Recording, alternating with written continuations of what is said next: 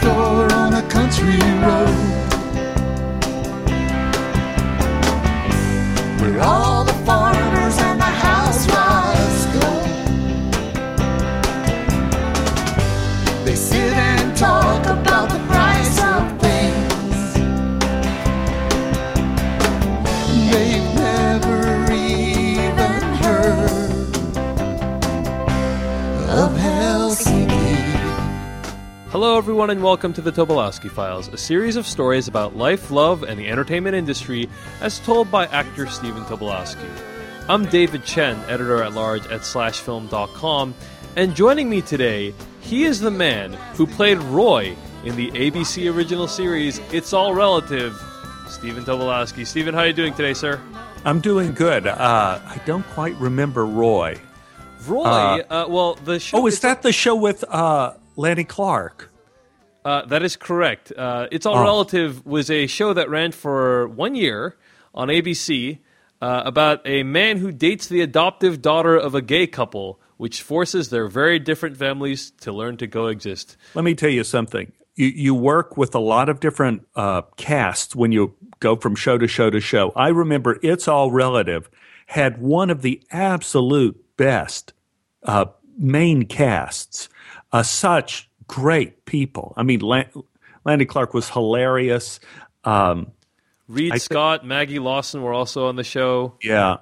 And I believe, wasn't Harriet in that show? Harriet Harris, yes. Do you remember who she is, David, in my lexicon of film? Tick tock, tick tock. Remind me, sir. Memento. She played my wife your wife in Memento. That's right. What a strange homecoming, because I thought she was already dead, but she was there and just hilarious. And of course, when I did Mornings at 7 on Broadway, she was nominated for a Tony as well as myself. And guess what the big difference was? Tell me, sir. She won. Nice.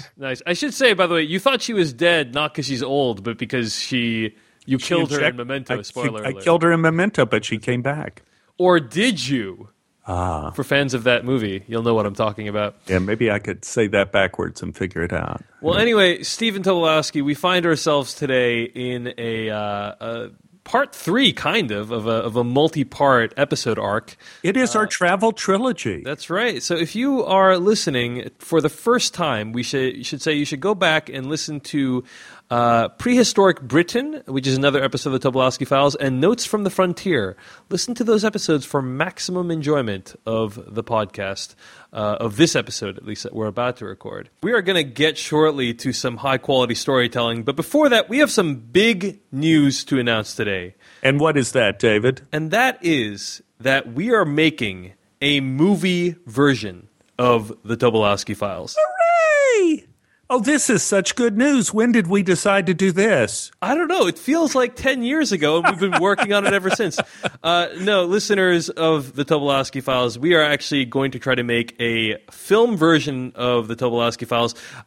Full disclosure, it is a concert film. It's not a dramatization of Stephen's stories. It is a recording of Stephen performing his stories in front of a live audience. I have seen this happen, and I'm sure many of you listeners have seen this happen too. It is a magical, theatrical experience. And I think we're performing at the Moore Theater again. Isn't that true? That's correct. We are going to be at the Moore Theater on, I believe it is May 3rd, Saturday, May 3rd at the Moore Theater. Tickets go on sale soon. We'll keep you guys updated about that. And that is going to be one of several shows that we'll be recording that's going to go into the film. But here's the thing, ladies and gentlemen. We can't make this film alone. There is a substantial sum that we will need in order to hire a production company to shoot this movie. Stephen, I don't recall us ever asking for money during the course of the Tobolowsky Files. We may have asked people to buy some of your books and so on, but yes. I don't think we've ever put out the hat like we are doing so in this episode. But guys, it's degrading. We have put out dozens and dozens of episodes of the Tobolowsky Files for free, for download. All we ask is that you check out this Kickstarter, and if it tickles your fancy, give us a donation. And so you can do that, Stephen, by going where? Isn't that at stephentobolowsky.info? That is correct, stephentobolowsky.info, where you can find more information about this Kickstarter that we're running. Stephen, how do you spell your name for those who have no idea? That would be Stephen, T as in Tom, O-B as in boy, O-Lowsky. Don't put an I there, it's a Y. There you go. .info. That's INFO.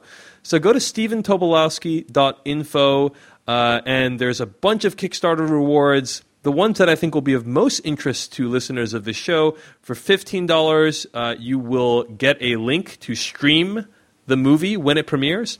For $40, you get a bonus episode of the Tobolowsky Files recorded just for backers of the Kickstarter, delivered straight to your inbox. And for $60, you get 2 episodes of the Tobolowsky Files, and you get the streaming video in all of those cases. This is such a bargain, Stephen. We took the thing off where I'm going to wash people's car. Did we do that? You know what? I think that did not make the final cut. But oh, thank goodness. In any case, good. Yeah. Listeners, if even a small fraction of you contribute to this Kickstarter, we will definitely have enough money to make this film.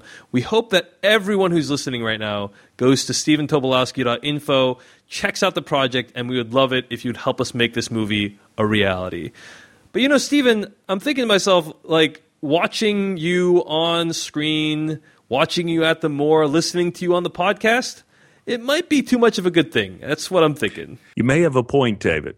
My mother had various sayings about sweets, the most famous being, you could have too much of a good thing, including whipped cream. And if you substitute whipped cream for clotted cream, you have a clear picture of my mental health as we flew from Finland back to England, interrupting our vacation with yet another vacation. At a certain point, you're not a world traveler anymore. You're a nomad. I displayed signs of mental deterioration. I was sick at the sight of her big green suitcase. I loathed my water-resistant camping clothes that were impossible to wash in hotel sinks because, of course, they were water-resistant. I started developing old man smell, even though I was only 35. It dawned on me that old man smell was never old man smell. It was water-resistant camping clothes smell because old people seem to buy water-resistant camping clothes at discount stores. I began talking to my laundry. I would say, you stupid, stinking shirt. You're done when I get you home. You hear me? You're done. And then I would smile sadistically as I hung it up to dry in the bathroom of the Helsinki hotel and whisper, and I'm not just going to throw you away. I'm going to burn you. I'm going to burn you up in the barbecue grill. I told myself that I was all right mentally as long as my shirt didn't answer me back. We landed in England, we got another rental car, and off we went. Our goal was to see parts of prehistoric Britain that we had missed our first time around. Anne motored on the main A road heading west from London. We flew past the exits of Salisbury and Stonehenge. The road became a metaphor for our memories. Our plan was to go to Wales and then north to Scotland. On my 35th birthday, we stopped at Stratford-on-Avon to bond with Shakespeare. I bought a complete works of the Bard at a bookstore in town as a present to myself. It was a special edition. It claimed to have the original punctuation. Now, for all you actors out there, I learned that when you work on Shakespeare, it's always important to look at a version with the original punctuation. In Shakespeare's day, they didn't have directors, and the direction was indicated in the punctuation. A period or a colon means full stop. A comma means a breath, or no stop at all. Sections written in verse indicate a character had an education. If a character was written in prose, he or she was a commoner.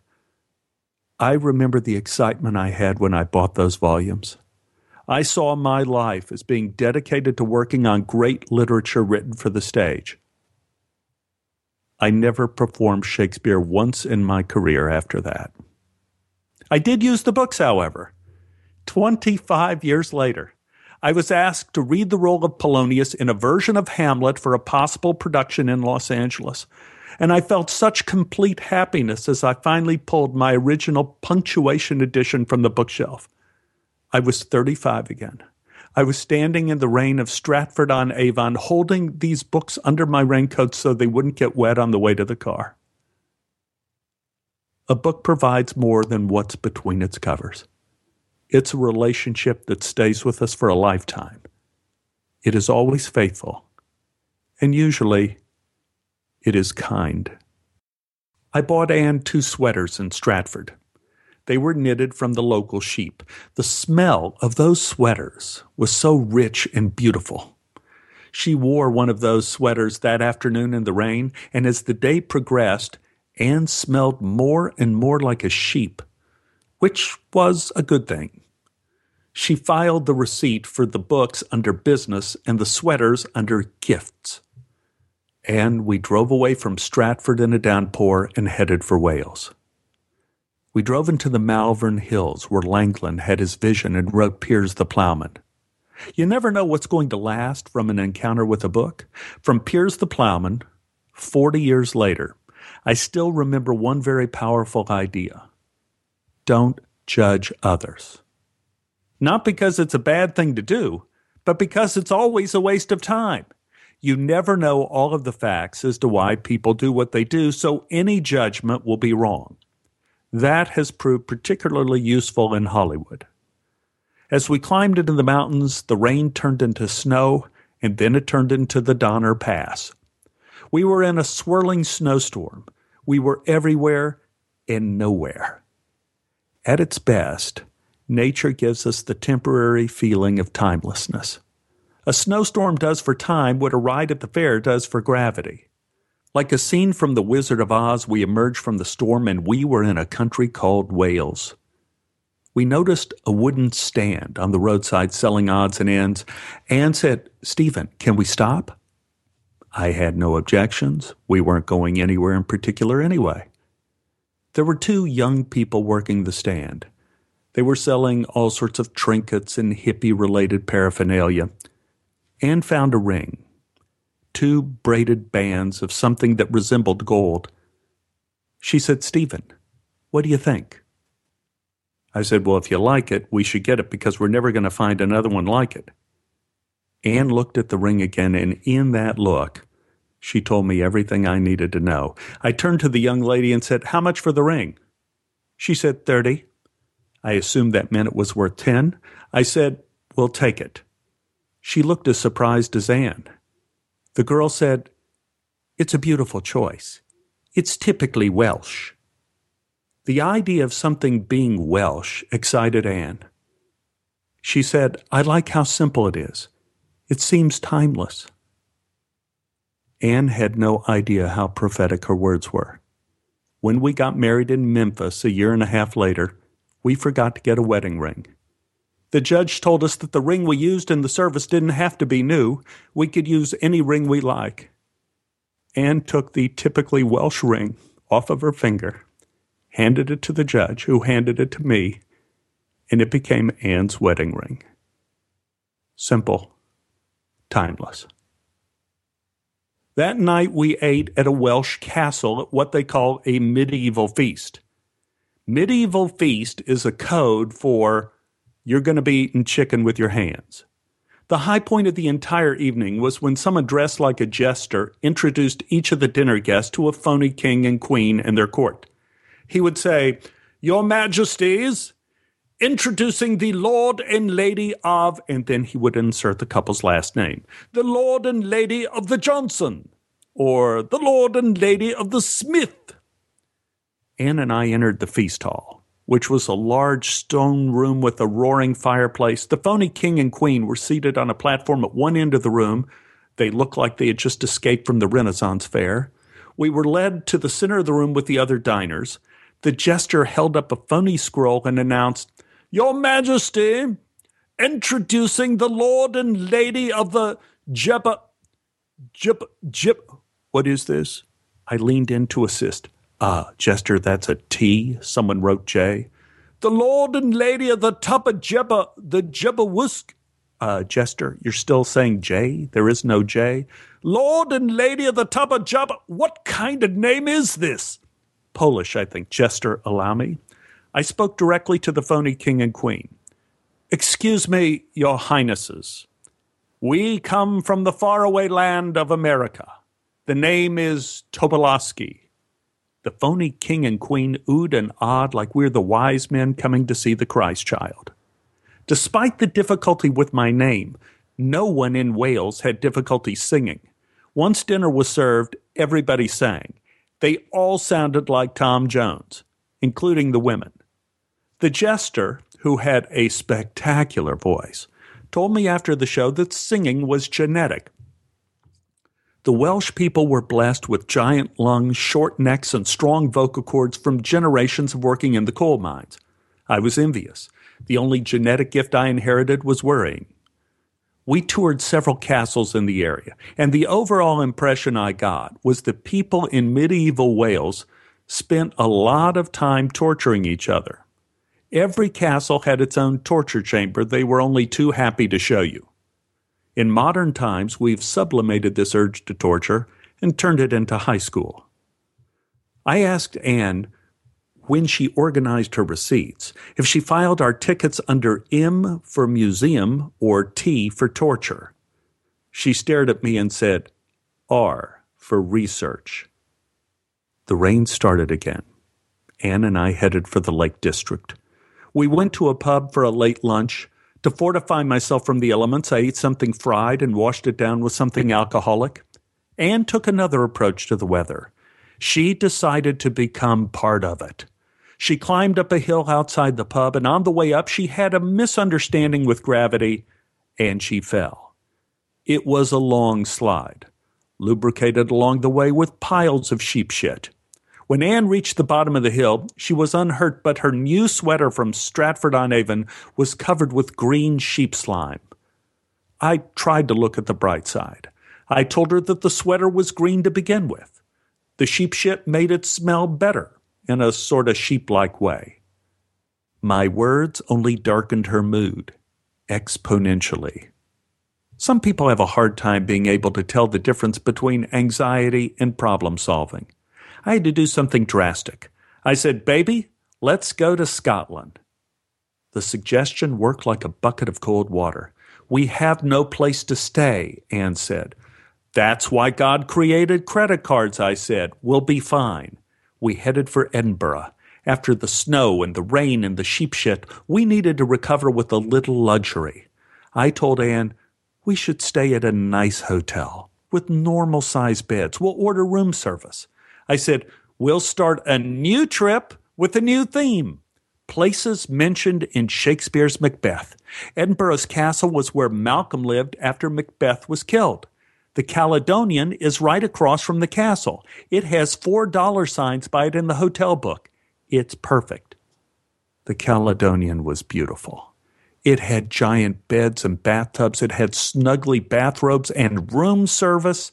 Anne was luxuriating in the tub. I got on the phone to the kitchen and started ordering. I ordered trout almondine for Anne. I was feeling so good about life, I decided to order the specialty of the house. It was something I'd never heard of before, something called haggis. Anne overheard me order and jumped out of the tub. She shook her finger at me and said, "Don't do it! Don't do it! You won't like it!" I spoke to the room service man. Excuse me 1 second. My wife is saying something." Yes, sir." I covered the receiver with my hand. I turned to Anne with some irritation. After all, I found this great place with the great bathrobes. I didn't want her tendency for caution to ruin my fun. "What is it, Anne? I'm on the phone." "You're not going to like the haggis." I pointed to it at the menu. "It says it's the national dish." "Well, of course it is," said Anne. "Haven't you learned anything called a national dish is horrible? It's what people had to eat when everyone was starving. Go ahead. Ask them what's in it. Go ahead." I directed my attention to the room service man once again.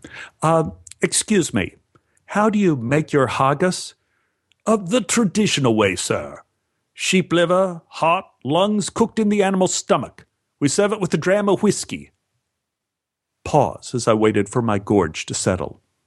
"Okay, I'll have a steak, medium rare, and send that dram of whiskey up with it." "Yes, sir."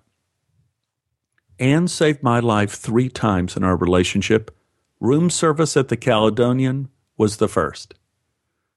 After a full night of recovery, we headed back into the unknown. Anne drove. I held the road map, which at this point was strictly a symbolic gesture. I couldn't read any of the names. Even with a week in Finland, it didn't prepare me for Gaelic. We headed for a village named Ardnasaic, a town which could have been famous for being the word used in the finals of the spelling bee. We stayed at a lodge that used to be the headquarters of the Campbell clan. It stood amid forests of 200-year-old rhododendrons on the bank of Loch Awe. We were the only guests. A college girl ran the place. She said we might as well stay in the bridal suite. The three of us dined alone in the clan hall before a gigantic fireplace. Anne said she had never imagined any place as beautiful as this. The girl who ran the hotel said, "I know. It would be easy to mistake it for heaven if it weren't for the midges." What are midges?" I said. The girl smiled sweetly. "Biting flies. If you want to walk by the lake, start early. Once the sun comes out, they'll be out. Millions of them. They'll bite your eyes, they'll fly in your nose, in your ears. They could drive you mad." Okay. Consider us warned," I said. We spent the night in splendor in a gigantic 4-poster bed surrounded by windows looking out at the lake and gardens. The girl asked if we wanted her to do our laundry. God sent us an angel. She said they had an automatic washer, but they still used the 18th century drying room. Our clothes would be ready in about 8 hours. I never heard of a drying room before. It's fascinating. It's the size of a hotel room with stone benches and tables. It's heated to sauna temperatures by piping in heat from the fireplace, and all of our wet clothes were spread out on tables and benches. It looked like it was modeled on our room at the Hotel Helsinki. We took a morning walk through the gardens, through fields of wildflowers, through deep forests to the bank of Loch Awe. We got there just as the midges started to wake up, so we ran back. We packed our hot, dry clothes. We had a Scottish breakfast, which were eggs cooked with several infrequently used parts of a pig. We thanked our young hostess and headed off on our trip to see locations from Shakespeare's Macbeth. It was disappointing. Cawdor, Dunsinane, Birnam Wood have all been turned into pitch and putts. We headed north for the Highlands. We landed squarely off the beaten track in Gairloch, a small, quaint village on Strath Bay. We stayed in a hotel that rattled with every gust of wind from the ocean. We went to dinner. I asked our hostess what was good. "Nothing really, but what do you expect? Look at this place." "Where are you from?" "Los Angeles," I said. "Good Lord, Hollywood! Do you know Clint Eastwood?" Not personally. He's my favorite. If you run into him, tell him Dora from Gairloch says hello." "I will." Dora asked us why we were there. Anne told her that we just stopped because we thought the town looked interesting. Dora looked at us in complete confusion. "You're kidding. What are you two up to, touring the dreary corners of the world?" She served us up some Laphroaig. I had never had single malt scotch before. It's like kissing a girl the first time in the backseat of a car. Explosive and unforgettable. Dora said that there are dozens of single malts. Each one is a snapshot of the microclimate where it's brewed. The taste is specific to the rock, to the water, even to the wind. We warmed up. We asked Dora what people usually do when they're in Gairloch. She said, "Study a road map to find a way out." "Well, we've got that covered, Dora. We're leaving tomorrow. What should we do while we're here?" Dora smiled. "You got me stumped. Well, you could go out to Red Point. I go out there and watch the sunset. On a clear day, you could see the Isle of Skye and dream about being there instead of here." "Well, thank you," I said. Anne and I left for Red Point. One usually doesn't think of the midnight sun in Scotland, but it's close enough. It was after 7 when we parked at Red Point, and we were hours from a sunset. The place was deserted. It was cold and windy, so we didn't venture outside. It was quiet. All you could hear was the wind against the windows. Anne asked, "What are you thinking?" I had no idea. It's a trick question. You only get asked a question like that if you're in a relationship. When you live alone, you never care what you're thinking. Instead of answering, I was silent. This was a mistake. After a few moments, my silence made Anne's question far more significant than it was. The longer I waited to answer, the more my answer of nothing seemed like an evasion. So I continued to be silent. I was silent for 10 minutes, then 20. Sheep wandered up and started grazing around our car. I remained silent. Anne was silent as well, waiting for an answer. 30 minutes passed. Tension mounted. Then, without warning, one of the lambs outside of our car went nuts. He started bounding in every direction at once like he was on a pogo stick. He was bleeding at the top of his lungs. He wasn't in distress. He was celebrating. Maybe it was the wind. Maybe he thought that this day would go on forever. He was overwhelmed by the moment, and the higher he jumped, the happier he got. Anne and I started laughing. He crashed into the other lambs. They looked around mildly distressed, then went back to eating. Our lamb was not interested in food. He never noticed us. He was the incarnation of happiness. Anne and I laughed until we cried. Then Anne stopped. She held my hand and looked at me seriously. Let's call him Reggie. What? Let's call the lamb Reggie. He'll be our lamb. Sounds good to me. This is another side effect of being in a relationship. You end up with mythic lambs in your life. In my head, from that moment on, Reggie has been with us. And he is always young. He is always joyful. He continues to teach about happiness. It's around us all the time. You just have to be quiet enough to see it when it happens. You don't have to earn it. You don't have to deserve it.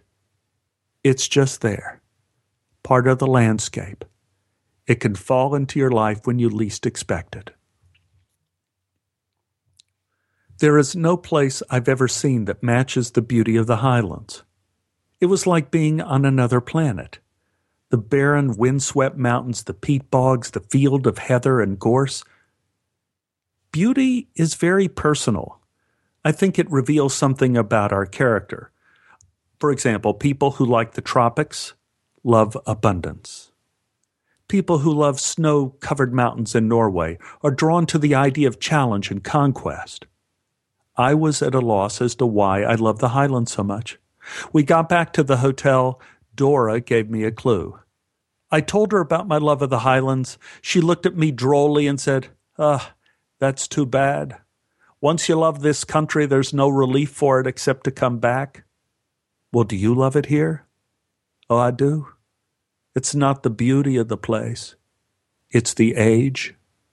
It's the oldest part of our world. Part of the original rock of the earth is right here in the Highlands. It's Precambrian. The only other spot on Earth is old are parts of Labrador and Nova Scotia. A couple billion years ago, give or take, it used to be connected to Scotland before the continents began to drift.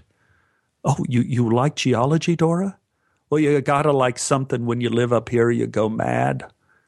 Well, we just saw a sheep we liked a lot at Red Point. Yeah, a lot of the men around here like the sheep. It's hard on a single girl. As dear and depressed as Dora was, she may have put her finger on it. The reason I found the Highlands so beautiful was my innate love of antiquity. We said our goodbye and started to make our long journey back to Heathrow. I had Anne stop the car in a particularly desolate area, and I jumped out and grabbed rocks to take back home with me. Anne said, "Are you sure you can do that?" "Do what?" "Take rocks." "Well, I'm sure I could take a few. It's a better souvenir than a kilt. And these rocks are from the beginning of time, baby." "I don't know. They weigh a lot. And there may be a law against transporting soils to another country. There may be spores on these rocks that are dangerous." I tried to conjure a vision of Reggie dancing across my brain and said, "It'll be fine, Anne. No one's going to care if I have rocks in my suitcase. Look at it this way. The price is right. You don't have to keep track of any receipts. We don't have to declare them at customs or pay duty. We boarded the plane home with an extra 50 pounds of rocks. I forgot how long the trip was going home. 11 hours. In coach. Coach is the genetic descendant of the beds we slept on in England, designed for people less than 5 feet tall. It was excruciating. No sleep. For entertainment, I closed my eyes, and I remembered Reggie. The stewardess handed out our customs forms before we landed and said, "Are you going to mention the rocks?" What? It might be better if you mention them in case they're illegal. Baby, the rocks are fine. I'm sure they're legal. I would mention them. Okay. So I wrote down rocks. Price $0. We got off the plane ragged and exhausted. I was drenched in old man smell. We got in line for customs. After waiting in line for 30 minutes, we finally made it up to the officer. He was a man in his late 30s who looked like Peter Tork of the Monkees. He looked at our forms. What's this? Rocks? $0? Yeah, well, officer, I used to like geology, and they had some interesting rocks there. Well, you don't have to list the rocks, only things you bought. Ann stepped up. Well, we didn't know if there'd be a problem with spores. The officer looked at Ann. No, ma'am. We don't care about the rocks. The officer stared at me and smiled. Hey, you're an actor, aren't you? Even in my exhaustion, I could affect false modesty. Yes, sir, I am. The officer unzipped our big green suitcase. Well, you were out of the country a long time. Yes, sir. Too long. Almost a month. Seems longer. The officer started slowly unpacking our suitcase and laying our clothes out on the floor. Doesn't seem like you bought much, did you? No, sir. We were on a budget. The officer looked up at me. The smile was gone. He was a man on a mission. See, we don't care about the rocks. We do care about marijuana. Ann and I froze. The officer pulled out a pair of my water-resistant camping pants. He slowly started going through the pockets. Now, if I went through all of your pockets, do you think I'd find some grass? No, sir. Nothing. Nope. You know, if I find even a seed, I could hold you two in custody for suspicion of drug smuggling. Ann turned into a pillar of salt. There's nothing anywhere. Officer, we have no grass. There is no grass. I looked back at the line of angry people waiting to go through customs behind us. The officer caught my glance. Hey, don't worry about those people. I could take as long as I want to go through your things. See, we have a lot of actors coming in from overseas, and sometimes they decide to make a little extra money by carrying drugs. We don't like that. Well, officer, that's not me. He continued his searching in the lining of a pair of shorts I had. Well, that's good, but I'm still going to go through everything. Now, if there's anything you want to tell me, it'd probably be better on you if you told me right now instead of later. I stared at the officer. He picked up Ann's journal with the receipts and the pressed wildflowers. We both stiffened. He noticed. He held up the book and smiled. And what is this? Ann stepped up. It's my book of receipts from the trip. Really? He said with a cool sadism that came from years of watching reruns of Mission Impossible. Well, let's have a look. He opened the page to a pressed flower from the Uffington horse. This doesn't look like a receipt. Ann stepped up and said, It's a pressed flower. The officer stared at Ann, and he sniffed the dry flower.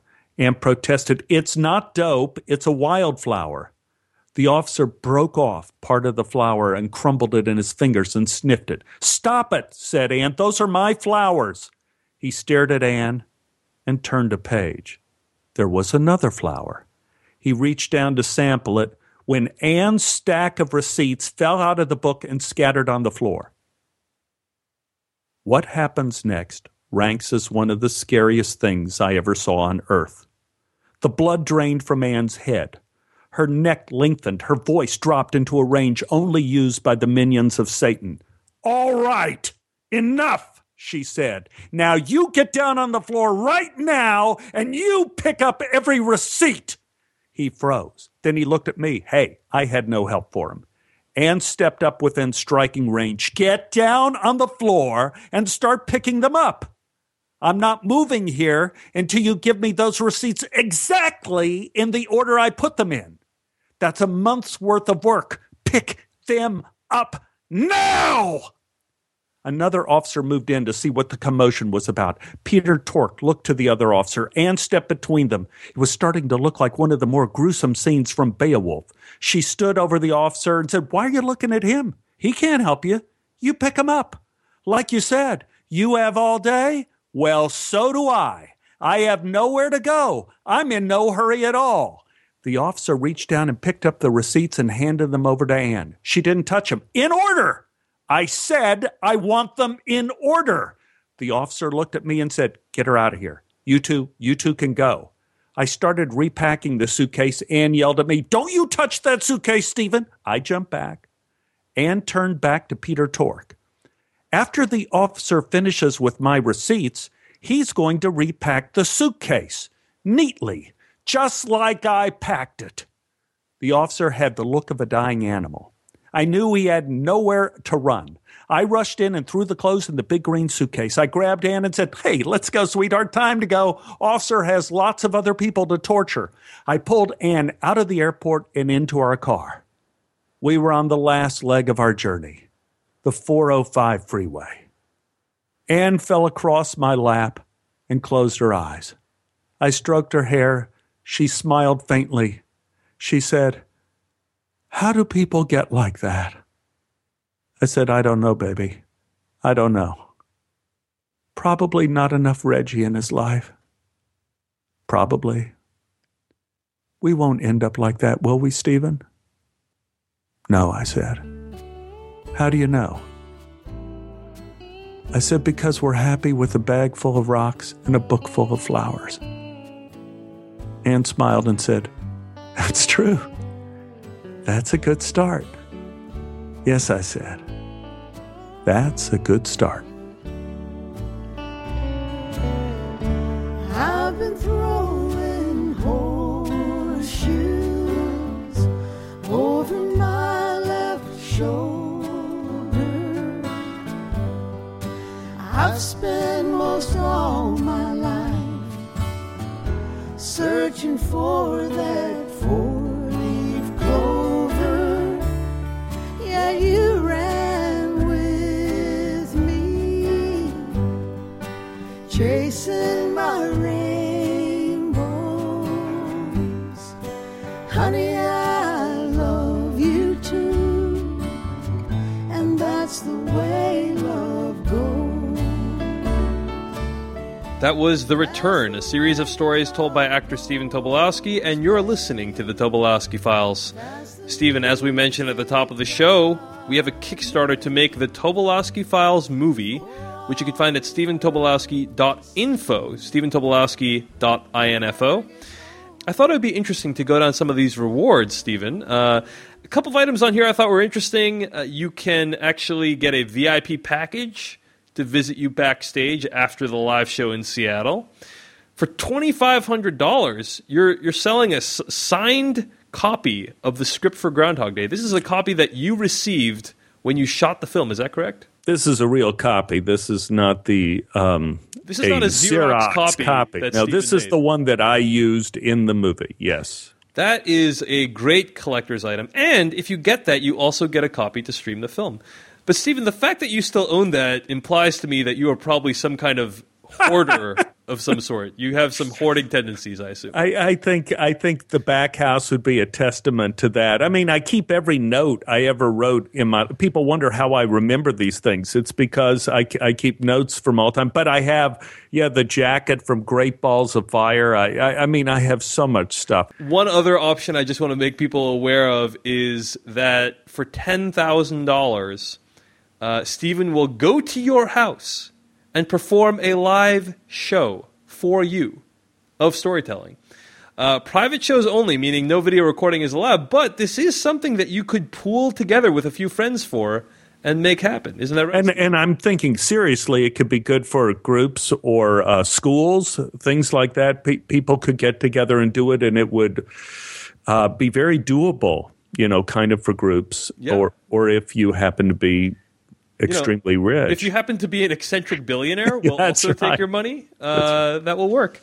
That's so a lot of cool rewards on here. Go to StephenTobolowsky.info to check them out. Stephen, other than the Kickstarter, which I have to emphasize is at StephenTobolowsky.info, how can people find more of your work? I think StephenTobolowsky.com, that's my little website, and you could find information about the Dangerous Animals Club.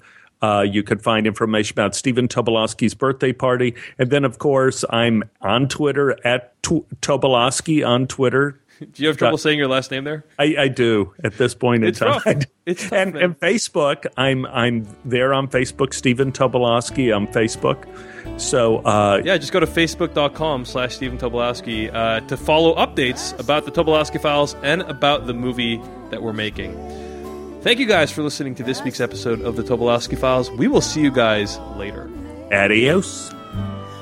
For all the world to sing.